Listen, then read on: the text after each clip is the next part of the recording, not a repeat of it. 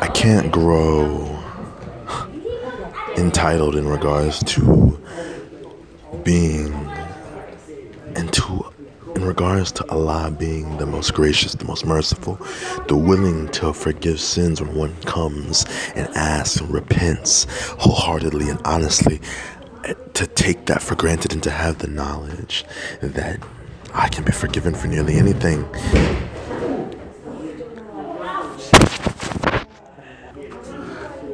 How do you stay grateful? How do you keep the gratitude in yourself? Am I grateful for something? I am. I really am. I'm grateful for the relationships I have. And that comes from the awareness of how rare that is. To have the relationships and the kind of relationships I have is rare. It's difficult to have people in your life who care about you. It's difficult. It's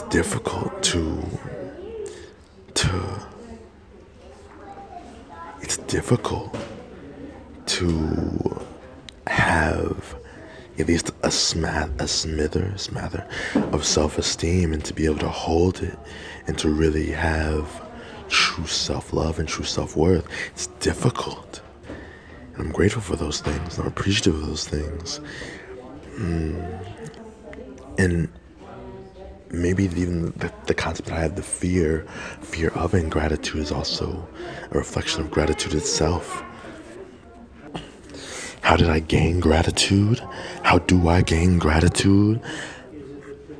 Because, alhamdulillah, I was put in a situation where I didn't have for so long. I didn't grow up with the relationships, with the blessings and things that I wanted, so it produced appreciation and gratitude now, 20 years later. I think that's useful for people listening. Have I ever acquired gratitude?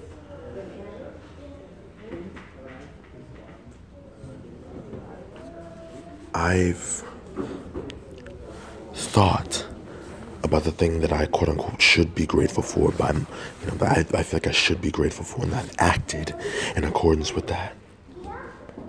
That's the only way I know that I've built and established gratitude that wasn't there initially.